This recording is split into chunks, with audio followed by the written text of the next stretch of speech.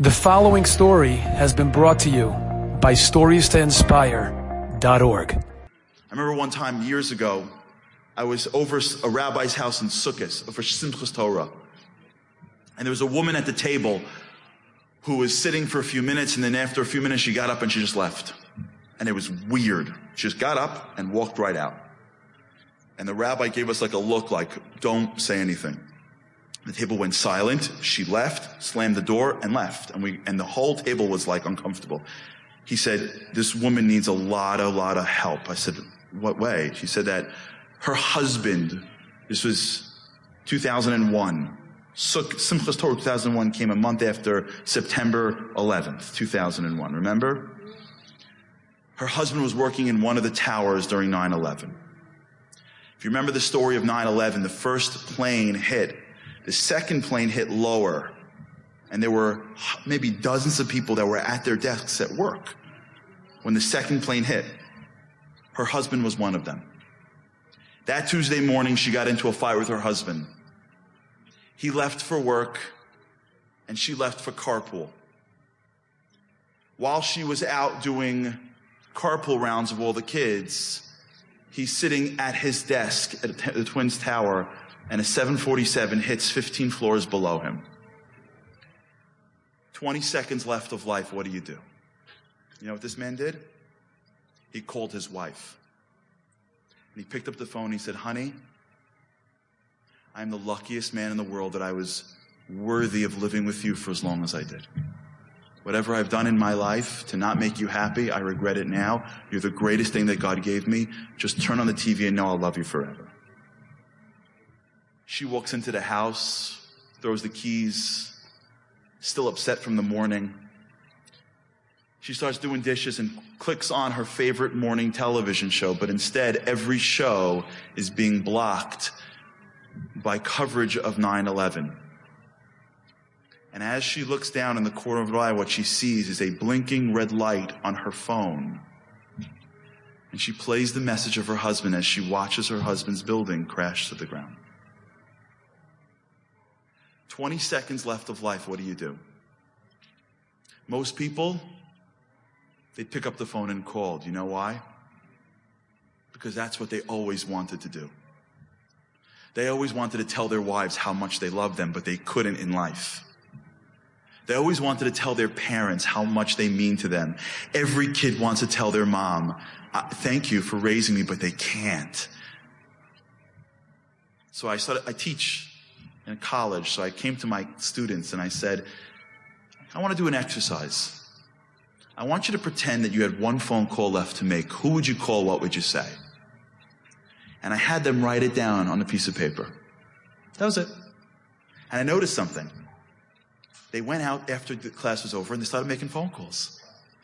I was like, wow, maybe I could use this. So I gave a talk, maybe like a month later to maybe a room, maybe a little small in this, of college kids. Secular, religious, and I did the same thing. But this time I did it a little differently. I said, everyone write down who would you call, what would you say? And they left and they had a break and they came back for the next session. I said, okay, now everybody's going to have to pick, I want everybody to make a phone call. And they all left and they started making phone calls. They were crying. It was amazing.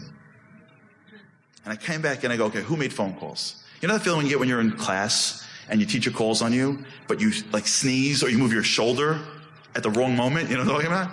And they're like, yes, you're like, no, I was sneezing. You're like, yeah, too late. God wanted me to call on you. So one kid did that in the corner, my left. A guy. He goes like this. I said, yeah. He goes, no. I'm like, no. He goes, no. I'm like, no, too late. It's the teacher move. Please, stand up. He stands up. I said, who would you call? Would you say? He goes, no, I don't. I go, come on. He goes, I didn't call anybody. I'm like, and I'm thinking to myself, this is my moment. Make a phone call. Be tough. You can do it. So I turned to him like, come on, you can do it. Make the call. He's like, nah, I can't. I'm like, make the call. He goes, no, I can't. I'm like, yes, you can. He goes, no, I can't. I'm like, make the call. I said it a little too slowly. And as I said it, somebody thought I was chanting it. So I said, make the call. And a girl over here said, make the call. I'm like, uh-oh.